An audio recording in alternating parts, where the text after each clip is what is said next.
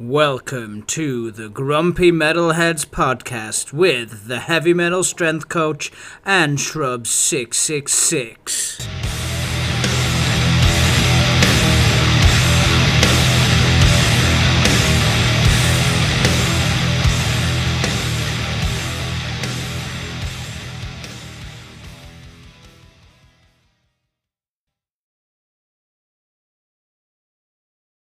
Hi guys, and welcome to another edition of the Grumpy Metalheads podcast. I'm the heavy metal strength coach, and I'm joined as ever by the man, the myth, the legend, a man who doesn't have everything by SPD, Mr. Shrubs 666. How you doing, man? Very good. I don't own anything by SPD. You're a better man than me. So, Shrubs, what is our album today? Our album today is Amenra's latest release, De Doorn. So it's Doorne, which is translated from Flemish into English as The Thorn. Okay. And tell me about this band, first of all. Tell you about what? Tell me about this band, first of all. This band, Amenra, they've been around since 1991. They're from Belgium. 1999, sorry, not 1991. They're from Belgium. Usually their albums are called Mass and then just have a Roman numeral number after it. So I think they're at Mass 6. They started off pretty much as a hardcore band, but slowly progressed into sort of like post-metal, bit of black metal thrown in. They're members of a collective in Belgium called the Church of Ra. They're pretty much the principal members of that, but which is just a collective of artists. So yes. Whether it be musical artists or actual sort of like media artists, physical painting artists, that anything like that, photography, there's a massive collective of them. There's a few bands that have come out of Church of Ra, like Vega Dude, Oathbreaker. They're all sort of like members of that collective, and they're quite incestuous in terms of band members as well. So you've got band members in Amenra that are also in Oathbreaker or have been, and if someone can't tour because they're in another band that's touring, they get a replacement coming from another one of the Church of Ra. So that they're kind of all over the place in terms of that. However, musically they're extremely powerful, great songwriters, usually sounding fairly anguished and painful, but usually with some really like proper hardcore type riffs, but they slow them down sometimes, and I just love Amenra. I think they're seeing them live as well. It's a ritual seeing Amenra live. They're astonishing live, so powerful, so emotive. You know, the only other band that's made me feel even more emotive was Cult of Luna with Judy Christmas, really. So this band proper kicks you in the feels every time you watch them. Yeah, and you just totally get immersed in them live. I also find that when I listen to their stuff as well, that they're one of these bands that you just want to completely immerse yourself in the whole atmosphere that they generate. Yeah. But this album is a slight departure from their normal albums, like the Mass albums. It's one, in a lot of places, it's a lot slower. It's definitely more soundscape as well. So there's lots of atmospherics going on. Even when they are using like guitars and stuff like that, a lot of the time they're really subtle and really quiet and kind of build that brooding atmosphere that they've done. This is the first album they've done where they've completely sung it in Flemish in its entirety. I mean, it doesn't detract from anything whatsoever, but obviously it just means you've got to go and read the translation and stuff. And it is quite a journey from death back to rebirth, basically, is what the whole album's about. It's just amazing.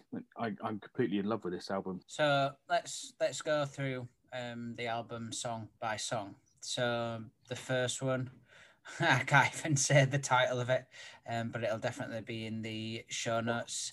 How does the album start? Starts off really slow, almost to the point where you don't think anything, you can't really hear anything. Yeah.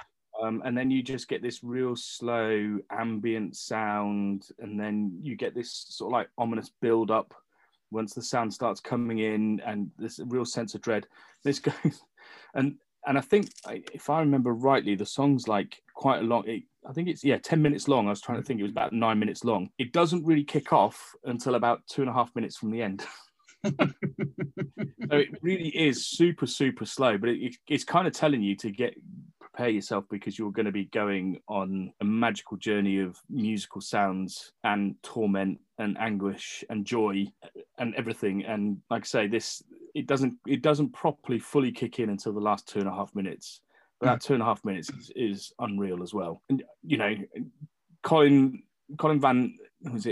H. Van Eckhart, I think is his name, the main vocalist, sounds properly anguished and pained as ever throughout this. I love his vocal style. And then in the background, you've got some nice subtle female vocals, that kind of add to the inherent sort of like haunting feel for the whole song as well. The female vocals are done by Caro Tanga, I think is the way you say her last name, and she's the vocalist from Oathbreaker. So there you go. There's the connection with Oathbreaker, and I think she's the one that does all the female vocals on the whole album. So and it's quite nice because she can do some vicious screams and growls as well. However, for this, they've used her just for her clean vocals to add that massive contrast to Colin's anguished howls and stuff like that. I can't believe that voice is coming from someone called Colin.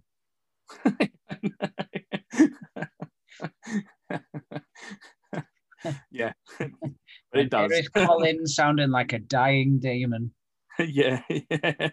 Okay, so the first song's a slow build for 8 minutes before a 2-minute crescendo. Where does the album go from there? Well, it takes it back down again. This is the whole thing with this album is the next song basically it starts off with ambient drone soundscape with a spoken word, which is both the combination of Colin and Caro again, which does make for a lovely contrast throughout the whole song. I mean, the song's called De Doorn in Bluey, which means death in bloom. So you kind of get a hint of what the song's about, really. But it's all spoken word. And it does feel like a nice change of pace. And it is the shortest song on the album at only 4.5 minutes long. I very much saw this as an introduction to the next one. Yes, it does. It does lead into the next one really, really nicely, which is the Evenmens or the Everman. This is my favourite song on the album, right in the middle there, at 8 minutes long, between the first two and the last two songs. There's so many elements to this song, from doom to hardcore, and just so many waves in it, and it's just shockingly heavy as well. Oh, it's ridiculously heavy at moments, and again, Colin's anguished vocals, and then he turns it around and does his clean vocals, which are amazing as well. And then right in the middle of it all, he does those clean vocals with a bit more of the subtle riffs going on. And then it just turns straight back into the anguish again. And it's just like, the transitions on this album between the slower, doomier moments back into the sort of like post-metal-y, post-black metal stuff that they do into the hardcore. The transition from each of those is so smooth. Mm-hmm.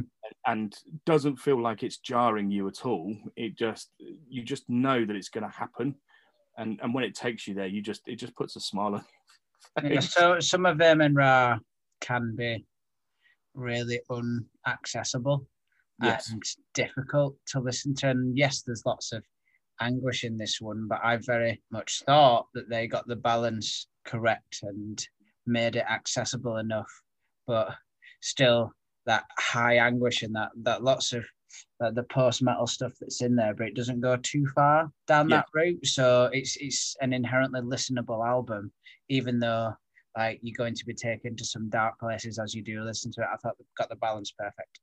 Yeah, no, I completely agree. I think from what I've read around this album, this is probably one of their most personal albums they've ever written.